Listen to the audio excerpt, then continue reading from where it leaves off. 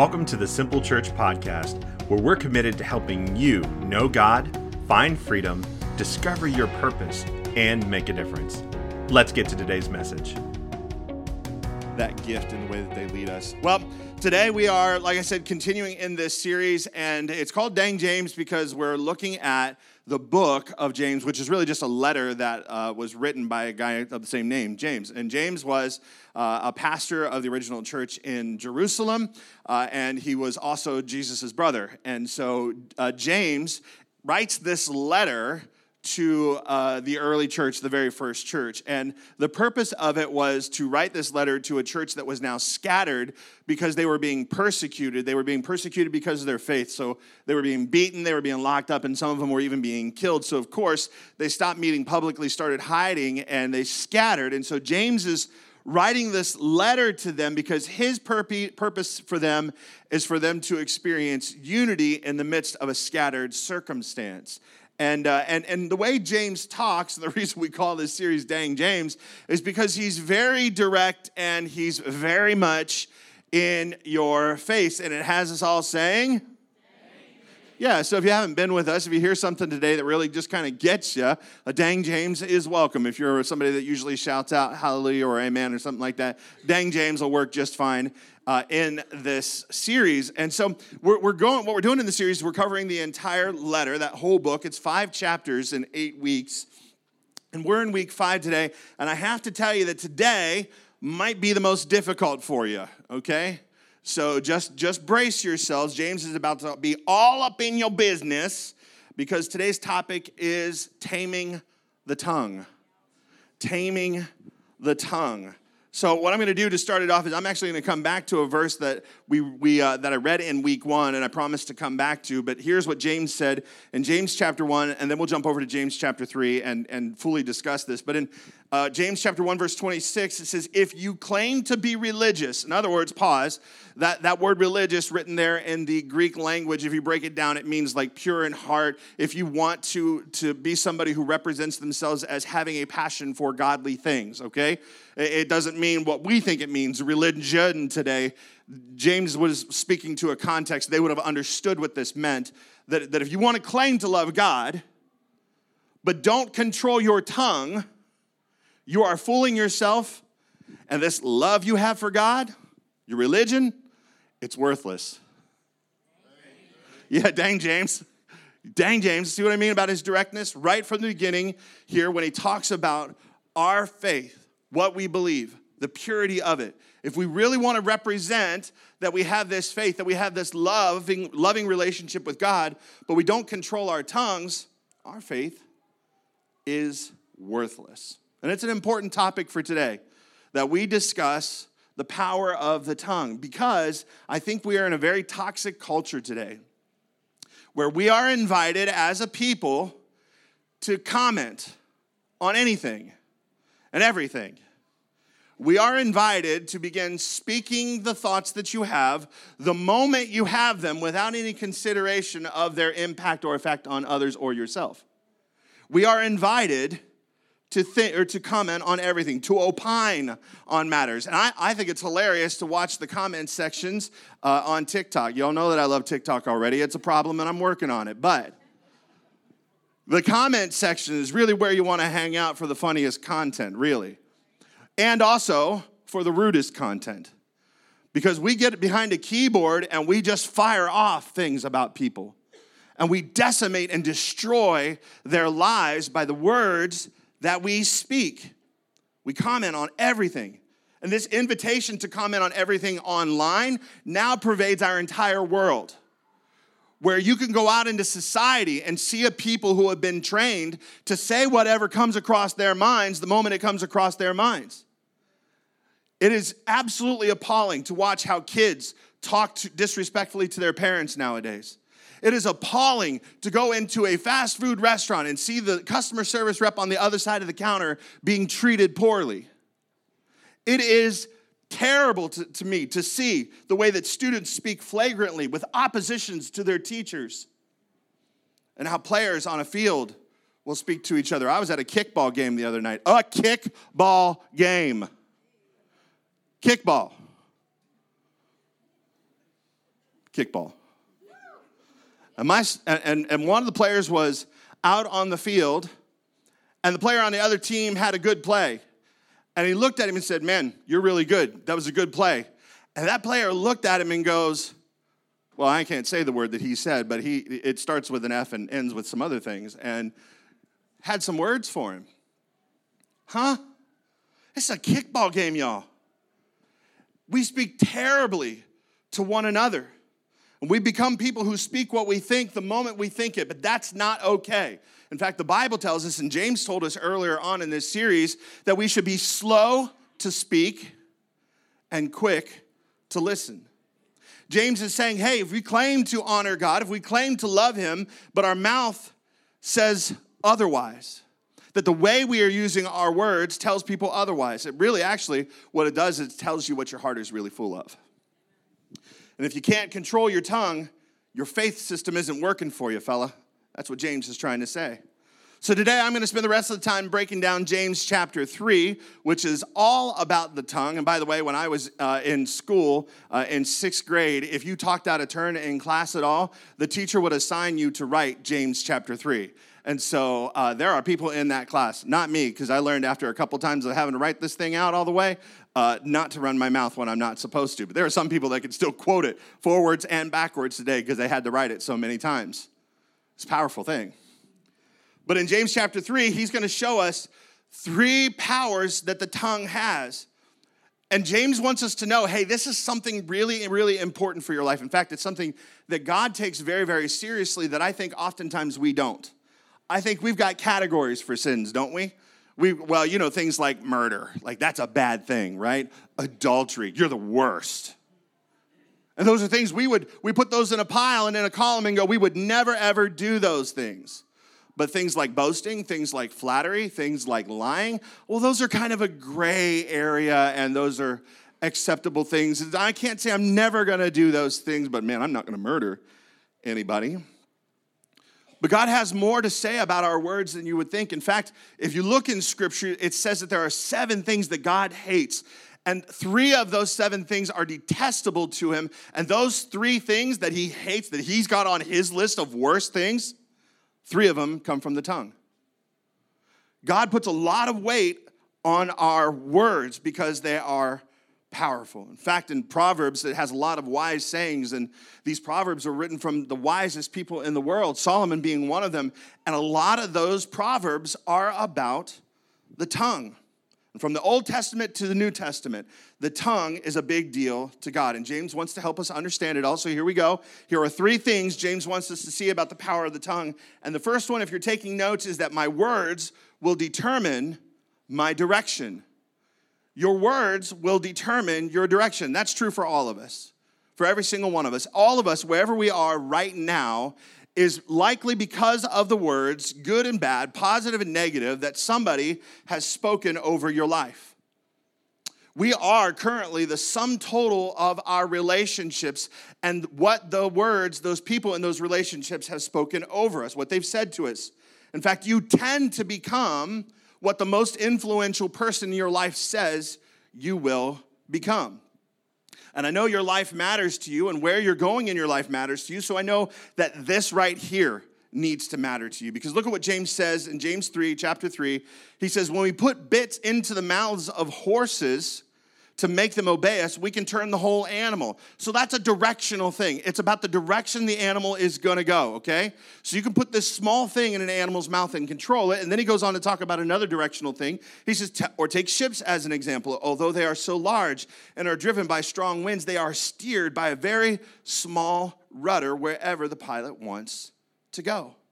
In other words, James is saying, hey, there may be forces at work in your life, things that are driving and pushing you like the wind. But the thing that will control your life is something much, much smaller and much more powerful, and it's your tongue. Now, I've had a lot of negative things said over me in my life, and I'm dealing with those things. I've got a great therapist. You should ask me for information. I'll give it to you.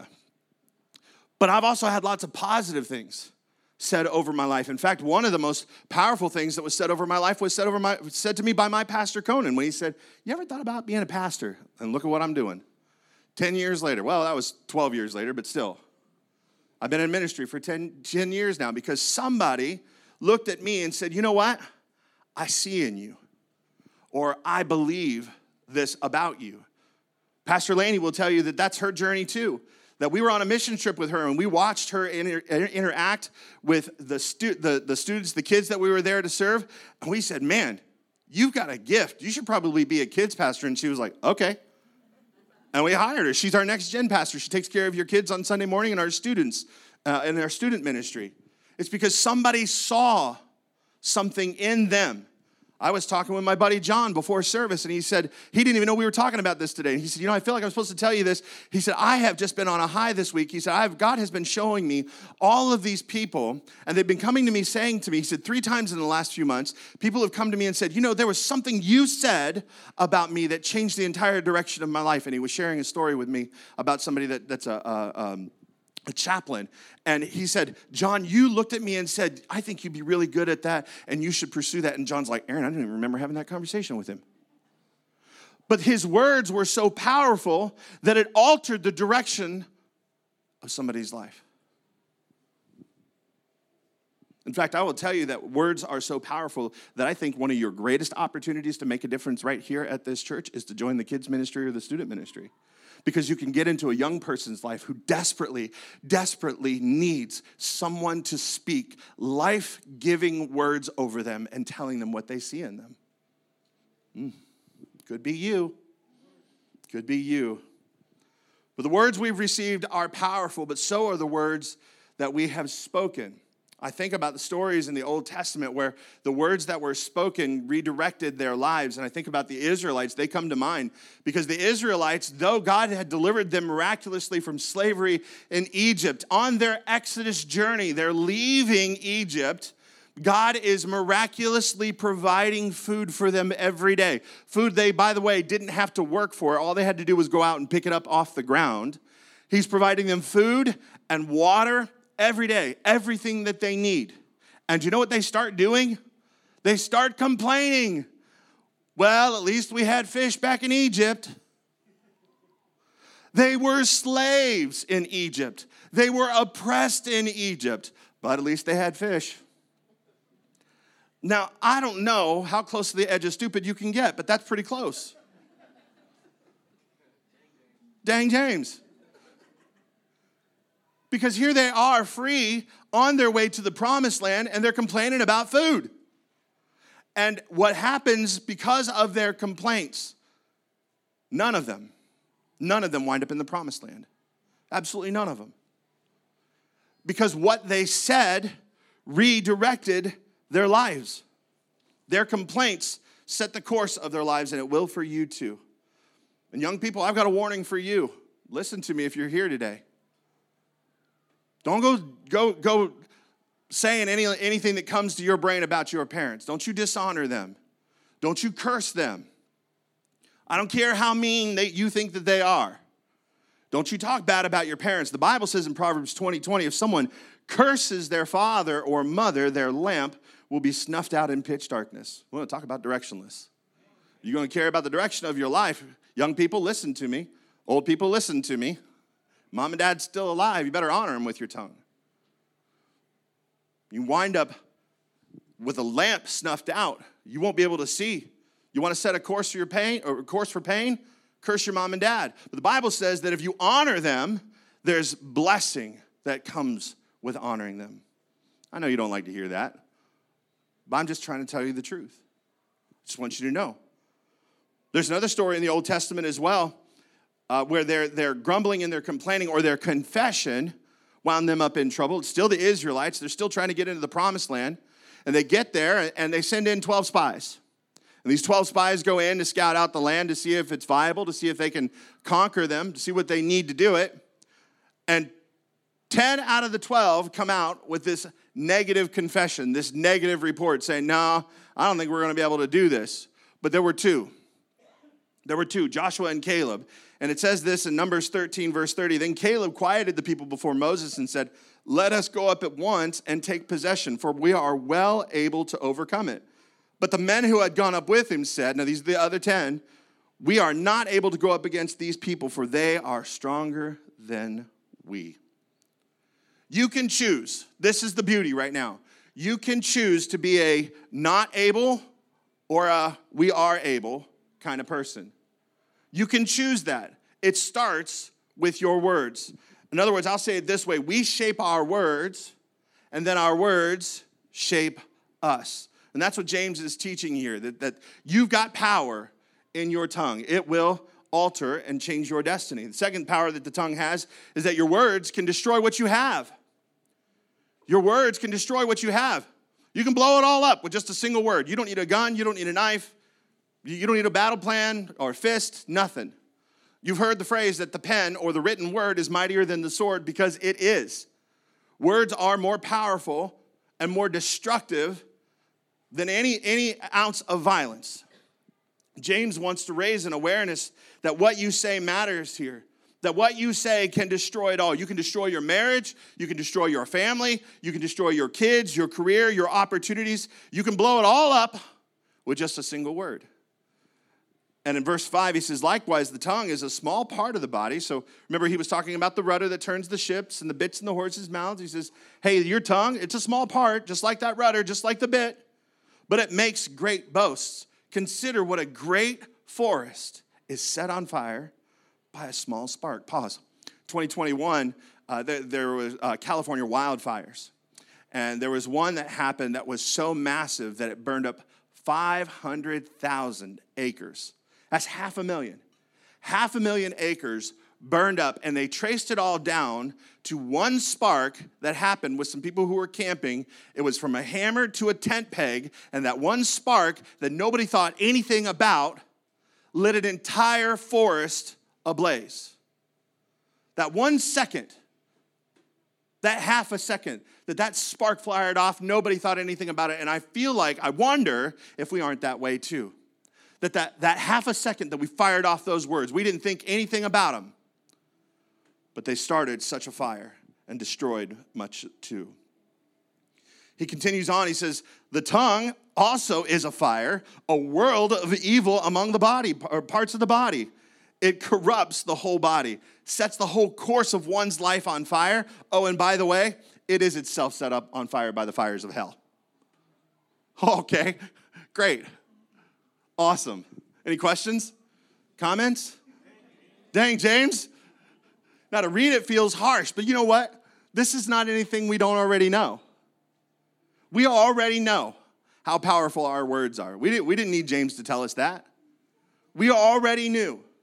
We know because we live in a world where cancel culture is a thing. We know it. We know our tongues can destroy lives. We've seen politicians get destroyed. We've seen pastors get destroyed. We've seen fast food workers, college students, community members. All have been canceled, and oftentimes because we were quick to speak and not quick to listen first to get the full details on the situation. We had to opine, to comment so quick, and we destroy people's lives because we will look for them, we will cancel them. And oftentimes on misinformation. Our words have and do and can set the world on fire. The world is inviting us to use our words and to use them carelessly so, just to comment on everything, and it's absolutely toxic. It's not just toxic to those that are hearing it, but it's also toxic to the people that are saying it. And the Bible gives us instruction on how much we should speak. It's very clear. It gives us instruction on duration, like how much we talk, and the direction in which we speak. In other words, who we're saying it to. So how much we say and who we're saying it to, it gives us it gives us direction on this because it's really important. The Bible says in Proverbs 10:19 that we should be slow to speak because it says too much talk leads to sin. Be sensible and keep your mouth shut. That's not even James, that's Solomon, but that's all right. I'll take it because it's true. Wow, that's a refrigerator magnet idea right there, right? Be sensible and keep your mouth shut. That sounds good. That's good counsel right there. You know, I fail at this. I'd like to tell you that I fail at it way less, but I find myself in a mess. My mouth gets me in trouble. What? my mouth gets me in a lot of trouble. I had to apologize to my wife and several staff members here recently because we had finished working for the day, and we were on our way out, and I had gotten some feedback about something that I'd done, and I just really was not in a space to hear that feedback, and so I immediately start grumbling, and I start complaining, and rah, rah, rah, rah, rah, rah. Say, what were you saying, Pastor Aaron? That's none of your business. I already said I had to apologize for it. I'm not repeating it here. Certainly so it goes out on the interwebs, and everybody knows that I'm a scumbag, and I am. But Jesus loves me, this I know. Well, the Bible tells me so. But I had to apologize, and after I had spewed this stuff all over them, I got in the car, and I realized immediately, this is not okay, and I shouldn't have said those things. And I picked up the phone and reached out, and I had to apologize, because I shouldn't have said those words at all. I should have kept those comments to myself. And I think we all need a little more of that, don't we? That we all need to, just because we've got a thought, doesn't mean it needs to come out of our mouth. That we can be quiet. That we can keep those words in our head. Stop saying everything we think, because less words are better. So the duration, the Bible talks to us about our duration, how much we speak, and then it talks about the direction in which we speak. In other words, who we say it to. For example, like, I'm okay if you don't like something. So, like, if you're on my team, if you're on my staff, I'm okay if you dislike something. I'm okay with that. But I actually expect something that you dislike, whatever it is, I expect you to come to me and let me know that you dislike that thing. Because let's be honest, most of us, when we dislike something, we turn to the person to the right and to the left of us, and we tell them instead of telling the person we've got an issue with, right? So I've got this open door policy. I'm okay with it. Like, I want the feedback. Feedback's not always fun. And I've really had to work on how I've received feedback, but I want to be open to it because I want a great work environment and experience for everybody that works here. I absolutely do. In fact, I've got a sneaky way, at least once a month, that we've got this thing called a one-on-one where I sit in front of them and I actually ask them the question, is there anything I'm doing that you would do differently? That's a sneaky way of saying, hey, what am I messing up? What is it you don't like? Because I want to create a culture where the person that they've got an issue with, that they come to them, that they learn to get comfortable saying, hey, I didn't like this. It made me feel this way. That hurt me when you said, or when you did. Like, I want us to have that kind of culture, and I feel like that's the kind of culture that we all need to adopt. That it's our responsibility that when we have an issue with somebody, not to go out on Facebook and blast somebody, not to text our friends, but to go to the person that we have the issue with. Matthew 18 tells us to do exactly that, to go to the person. Let them know they've offended you. Let them know that they've hurt you. But the point is, the reason I'm trying to establish this culture is because grumbling to the person to the right and to the left of you and out on social media, it doesn't do anything. You're not even talking to the people that have the power to change the situation. All you're doing is causing disunity, and you're being disruptive. No, I want people to come to me or to whoever they have the issue with, not everybody else. Simply said, we're going to pass our negatives up and our praises down. We're going to make sure that if we've got an issue with somebody, we go to them and we talk to them about that issue. Because they have the power to fix it. And then praise we can tell everybody. Praise is a good thing. We should tell everybody everything good about somebody. And we should tell it to the person that we're praising, and we should tell it to other people around them. Absolutely. Say the hard things you need to the person that has the power to fix it, and praise, spread it around to everyone, everywhere. Words determine your direction.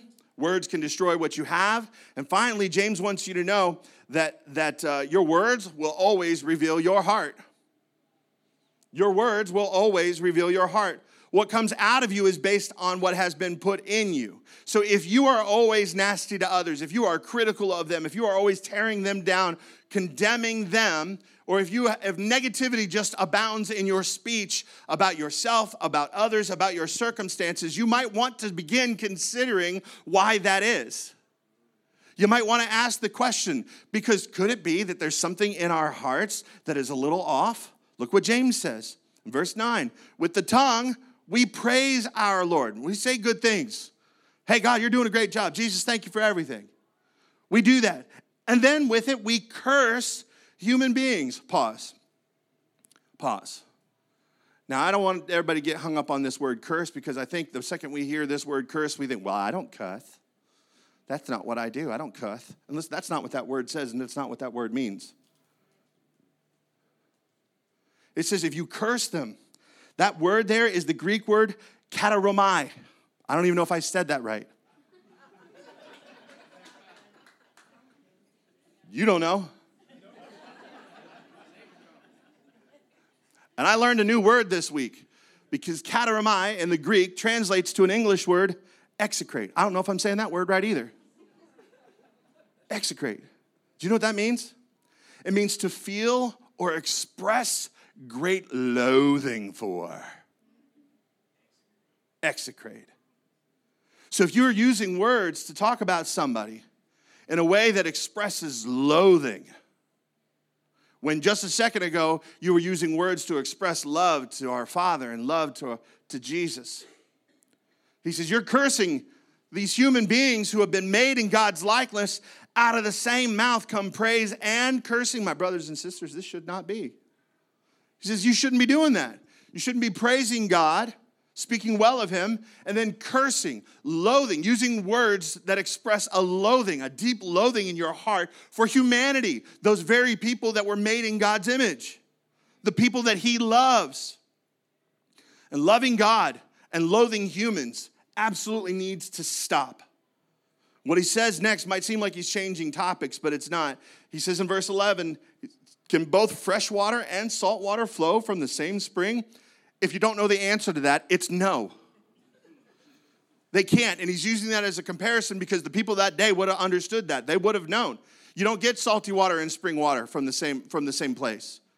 They don't flow from the same place, and he's using it as the backdrop to say, hey, blessings and cursings shouldn't coexist either. They shouldn't come out of the same hole. And in Scripture, it talks about springs. Springs are always a metaphor for the heart. So can love and loathing both flow from the heart? James is about to tell us. He says, my brothers and sisters, can a fig tree bear olives and a grapevine bear figs? Neither can a salt spring produce fresh water. He's letting you know something. There's a problem here. There's a problem. And all of us have a problem because we can't control our tongues. But the problem isn't our tongue itself. It's your heart. It's your heart. If you're having trouble controlling your tongue, behavior modification isn't going to work really well here. In fact, controlling your tongue is one of the very first conversations I seem to have with every brand new baby Christian, because they think, well, I'm following Jesus now, and I've just got to go ahead and clean up all the words that I've been saying for all my life. And if I say one cuss word, I'm out. That's not how it works, by the way. Jesus will clean you up little bit by little bit. And he'll begin dealing with things, and you'll know it because you'll feel it in your heart. You'll be challenged or confronted with God's word, and then you can invite him in to help change you, to change your heart. But ultimately, you've got a heart issue here. And we need God to examine our heart, because what's inside you keeps coming out of your mouth. And God can fix that. James says in verse 7, all kinds of animals, birds, reptiles, and sea creatures are being tamed and have been tamed by mankind. But watch this, no human being, none of them can tame the tongue. It's a restless evil full of deadly poison. We can't tame our tongues. Only God can tame our tongues. We don't have the power, so what do?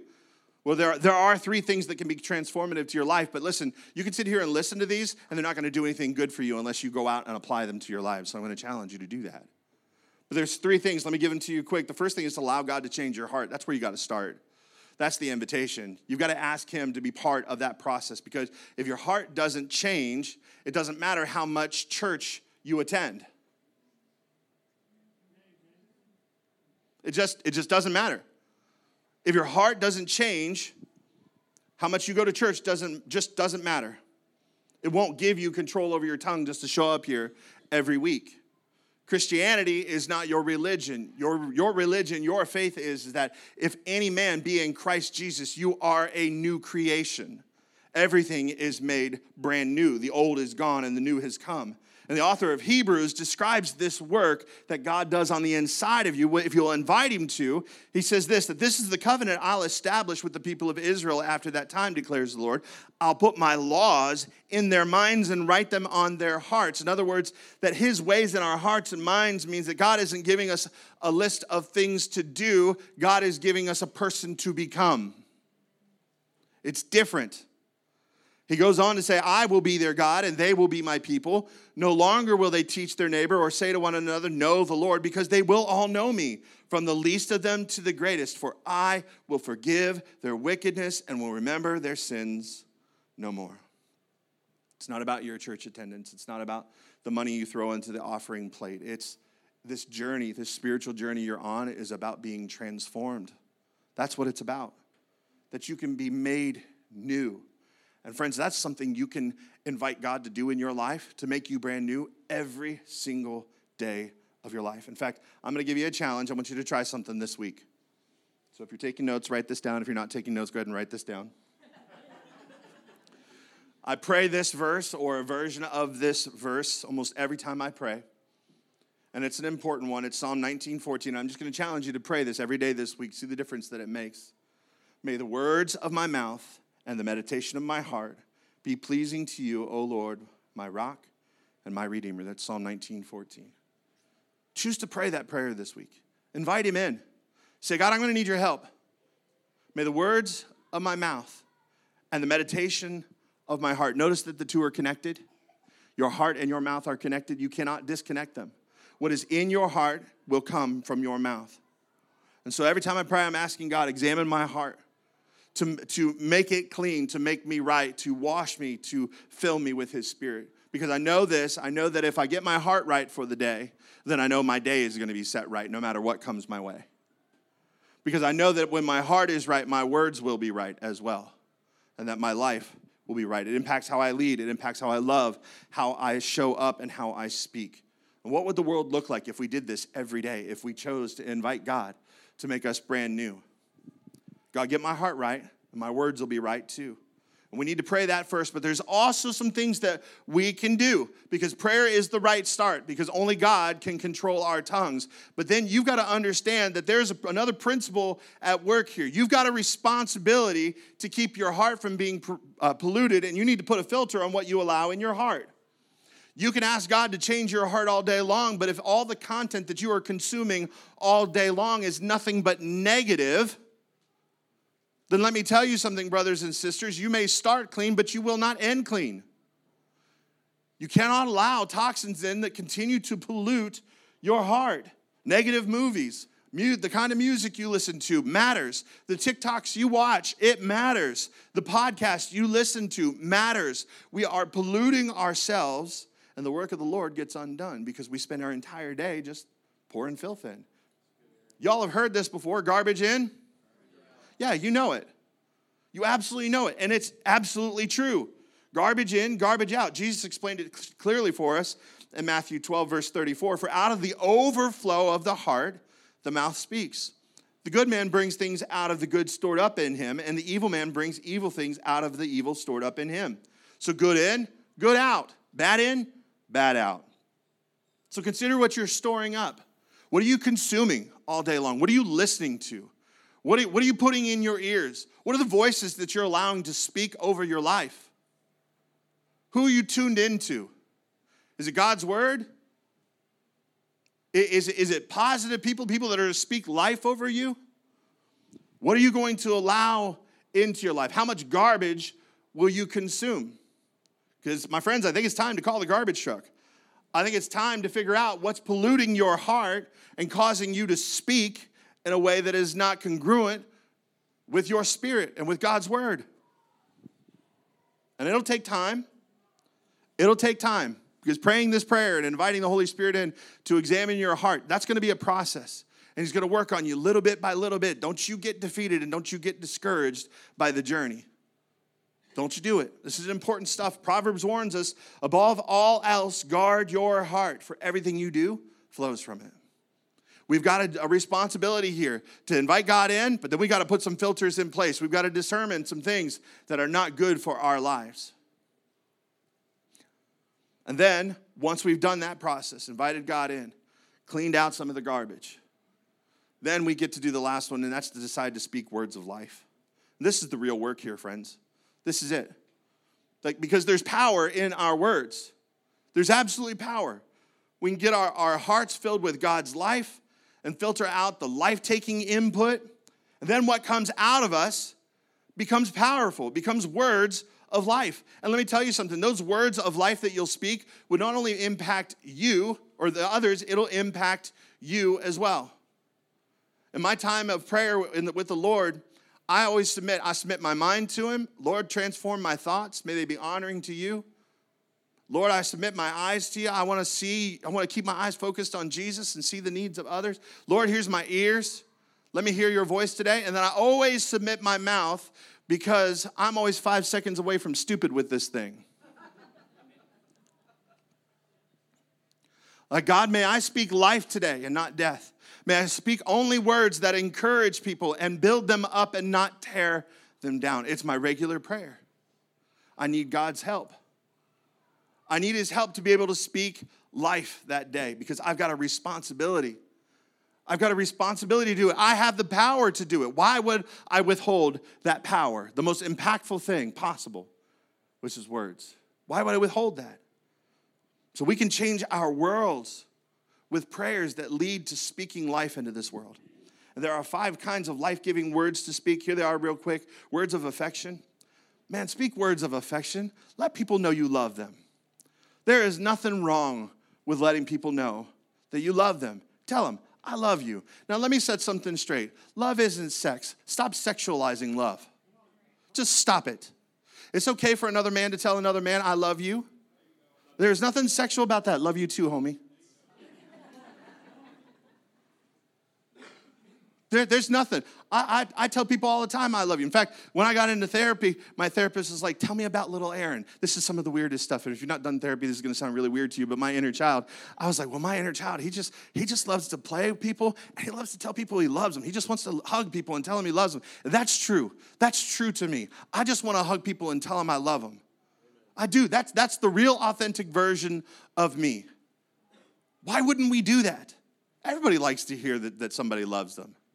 Nobody's going to respond negatively to that. That's a positive thing. Moms and dads, your kids need to hear I love you way more than you realize. Husbands and wives, your spouse needs to hear I love you way more than you realize. My wife and I have got a nightly routine. Not that one.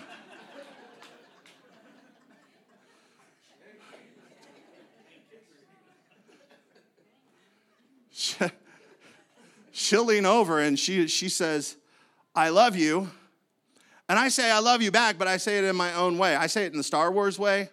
I give her the Han Solo treatment and I go, I know. She hates that. And there's a series of jokes that I will go through before I finally get to the I love you, but I really wait till it gets awkward and silent and I know she's good and mad. And then I go, love you. Whatever, Aaron. Yeah. Oh, I'm a jerk. I know it. I'm okay. I'm having fun, though. Mm-hmm. As you wish. I love that from The Princess Bride. It's good. You'll never go wrong telling somebody you love them, and we need to hear it when people love you. We need to know it. In fact, you know what? God told his son that he loved him. In fact, Jesus and the Father, the Heavenly Father, talked a lot. Unfortunately, we don't get to know what they talked about on a regular basis. What we do get is 2 conversations that they had publicly. And in both of those situations, one was when Jesus was baptized, another was when he was on the Mount of Transfiguration. Boy, our kids are getting it today, aren't they? They are having a good time back there. That's awesome. But these 2 times in Scripture that we get to peer into that conversation, God says the same thing to him both times. And at each one of these places, he said, you're my son, and I love you. At the baptism, it says that a voice from heaven said, this is my son, whom I love. With him, I am well pleased. It's Matthew chapter 3. We need to quit commenting a bunch of stuff that shouldn't have been said. And we need to start saying words of affection that bring life. Another set of words we can say are words of praise. Words of praise. We start off our staff meetings with words of praise. We do a quick check-in. We pray. We do a quick check-in, and then we give affirmations to people. We let somebody know in the room, man, you did a good job, and I appreciate the way you showed up. We pass out those affirmations, and then we ask the question, is there anybody we need to thank this week? Because demonstrating gratitude is powerful for the person receiving it, but gratitude does something in you too. And words of praise are powerful things. In fact, we've got this culture around here of saying, hey, you did a really good job. And we even call it giving somebody a well done, because our associate pastor, that's the way he says good job. He says well done, and then he extends his hand like this, like he's holding something, but he doesn't really care if it falls out of his hand. Well done. And we passed that around so much that years ago I was like, you know what, I need a GIF. I need like an image of him doing the well done thing. And so now we have that. And when somebody does a good job, if you didn't text that to them, you didn't mean it when you said well done. Why give well dones? Because we need it. We all do. I need to give them. You need to hear them. We need to pass out well dones. It feels amazing to have somebody notice the work that you've done. Somebody to appreciate you. Really what it comes down to is it adds value to people to say, hey, great job, well done. Also, it gives something that a lot of people don't feel on a regular basis. It gives them an opportunity to feel seen. It's a powerful thing, guys. Proverbs 25:11 says, a word aptly spoken is like apples of gold in settings of silver. In other words, saying the right thing at the right time is both beautiful and valuable. Both beautiful and valuable. So give out praise and give it out often. And pray that God helps you see the good in others and to say something about it. God, let me see the good that they're doing and help me to say the right words. Then there are words of encouragement. You know, we all need encouraged. Can't tell you why, but I was down this week. I just felt low. But I got a text from my pastor who reached out, and he was like, you know what, Aaron? He said, you've been on my heart this week. He said, is everything okay? And I was like, I have no idea. It might be some kind of spiritual attack that I'm under. I couldn't really tell you. But I've just kind of felt low all week. And he said, well, know that somebody has prayed for you, and God put you on my heart to pray for you and reach out to you this week. I needed that encouragement. That God saw me and sent my pastor to say something to me, to reach out, to let me know that I'm loved, to let me know that I'm cared for. I needed encouraged. And it's hard to ask for those words to say, I'm really low and I need some encouragement. It's hard to ask for it. That's why, man, if you see it in somebody, you see they look down, you see they look low, encourage them. They need it. It's hard to ask for it. It's hard to say, yeah, I'm just kind of feeling away. But if you see something, say something. And I was encouraged by my pastor's heart, and I'm thankful for every bit of encouragement that I received from you. I love it. I'm thankful for it. Words of encouragement make a difference. Ephesians 4:29 says, don't let any unwholesome talk come out of your mouths, but only what is helpful for building others up according to their needs. According to their needs, by the way. That it may benefit those who listen. See, everything you say builds people up or it tears them down. So let's be builders, everyone. Amen? Then there are words of healing. Words of healing are powerful. Yesterday, my sister was having a rough day, and it was obvious. She was kind of trudging around the house, head down, and she's doing her chores and just kind of moving about the cabin, you know. And I knew she was having a bad day. And I didn't really know what to say. So I followed her in to the bathroom where she was doing her chores, and she kind of was coming out the door and bumped into me and was trying to sidestep me, and I just grabbed her, put my arms around her, and I told her it's okay to be grumpy every now and then. It's okay. Everybody's allowed to have a bad day every now and then. But it's going to be okay. Love you. Kissed her on her forehead. I didn't feel like I was saying much. I didn't really know what to say. But it started in her shoulders. And then it started pouring out of her eyes as she began to sob into my man chest. I mean, it didn't mean to make that last part weird. But it's what happened. Sometimes the most healing words we can give somebody is, I'm here with you. I see you. I love you. It's going to be okay. Honoring where they're at instead of talking down about them for where they are. We all have bad moments. And there are words of healing that we can say instead of being critical over those bad moments that people find themselves in. I guarantee you, if anybody had their choice, nobody would have a bad day. We didn't choose that. I didn't choose to feel down all week. It's just my experience. We can speak words of healing. Proverbs 15:4 says, the tongue that brings healing is a tree of life. The words that you speak when they are meant to heal, it gives somebody life. I don't know, I didn't talk to her about it, but I'm sure if you talked to my sister about how did her day change because of that interaction. I don't know, but she was lit up like a Christmas tree when she came home from work. It was a much different girl.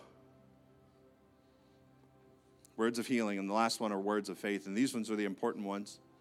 Hebrews 11:1 tells us the faith is the substance of things hoped for, the evidence of things not seen, and too often I think we're talking about the things that we can see. But I need men and women of God to begin speaking words of faith, things that you cannot see, things that aren't evident, things that aren't clear. This is the opportunity to look at somebody and say, you know what, I see this in you, like my pastor did to me. Like John's done to several people. Like we did to Pastor Laney. Tricked her. Ha ha. Sucker. We do lots of talking about what we see. Instead, we need to be people who talk about what cannot be seen, the unseen. Because truthfully, everybody knows where they're at in life. They know what's going on in life. They need to know how you, through the eyes of faith, see them. What do they have the potential to become? You know, I do this to you every week, by the way. You come in here, and I know a lot of you come in here with some baggage to your relationship with God. And the words that I tell you every week, you know what I believe about you? You can have a relationship with God, because there's many of you that feel disqualified from that. You can find freedom. There's many of you that are desperate for freedom in some area of your life, and you have no idea how to find it. And maybe you've even given up hope that you can ever have it. But I believe you can find freedom. You have a purpose. Let us help you discover it.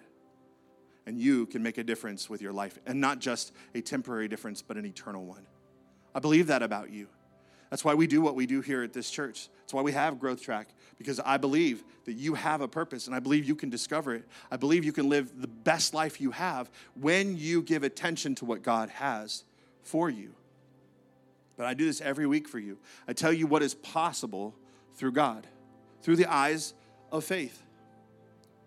Now, I could just come in here and tell you who you are every week. You're just a bunch of sinners, and so am I.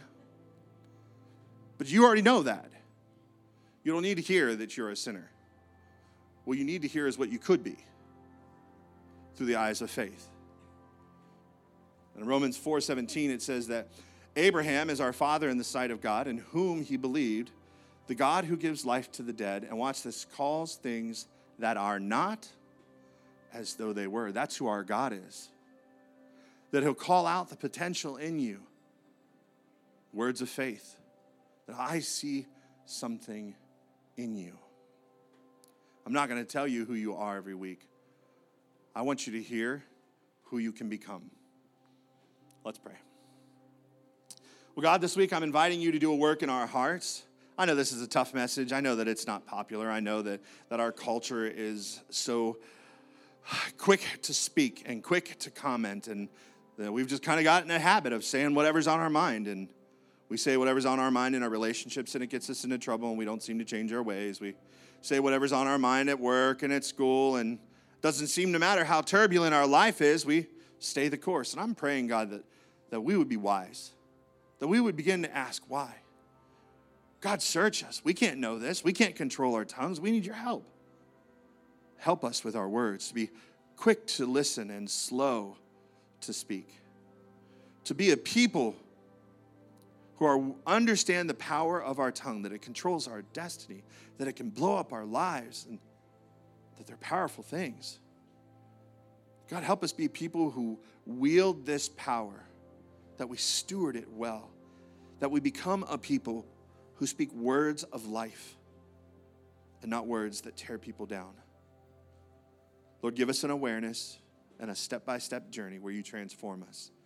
Because I know as you transform our hearts, our words will be shaped too. So God, do this work this week. As we continue to pray in this moment, there are people making decisions about their tongues and inviting God into that journey and the way that they talk and how they use their words. But there's others of you, the decision you need to make right now, and the one that's before you is, what are you going to do with Jesus? What are you going to do with this opportunity that is in front of you to have a relationship with God through his son, Jesus? Are you going to seize that opportunity? Are you going to let another week drift by? If there's faith in your heart right now, that, man, what I need most, Aaron, I need a relationship with God. I need a relationship with a God who sees me as someone that I can be. Born again, brand new. A new start. A new lease on life. Mercies that are new every morning. Grace that abounds. Forgiveness. If you realize that's what you need most, I'm going to pray a prayer in a moment. Let the faith that is in your heart come up out of your mouth here in just a moment. And join me in that prayer. Let's make a public stance and say, I'm going to say yes to Jesus today. And if that's you, I'm going to pray. I would love to know if you're joining me on that journey. Would you just lift up your hand and say, Aaron, I'm making that commitment today. Yeah, thank you. I see your hands. Yeah, thank you. Thank you. You can put your hands down. That's awesome. There are people praying this prayer today, church. And this is the most important thing about what we do here. So everybody pray together out loud. Nobody praying alone. Say, Jesus, I need you. Forgive me of my sins. Make me brand new. Fill me with your spirit and show me how to live for you. Thank you, Jesus. Amen. Man, if you prayed that prayer, heaven's having a party. Simple Church, celebrate with those that said yes to Jesus today.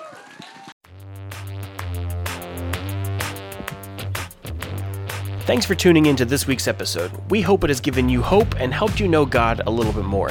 The goal of this podcast is to reach beyond our walls and connect with people far from God. If you'd like to join us in doing that, there are several ways for you to get involved. First, you can pray for us as a church. Prayer is our first response and our greatest resource. Pray for opportunities that we can boldly step into, make a difference in our community and around the world as we proclaim the good news of Jesus. Second, share this episode on your social media accounts and directly with your friends. It's easy to do through whatever platform you're currently using to listen to this message. Just click share and follow the prompts. Finally, you can support the mission through your generosity. The best part about this is that it's also an act of worship, where you express the priority of your love for God and others through your finances. Links to give are in the show notes, or simply visit www.mysimple.church/giving. We are so thankful you joined us today and hope you'll consider joining the mission of our church in some way. Thank you again, and we'll see you at next week's episode.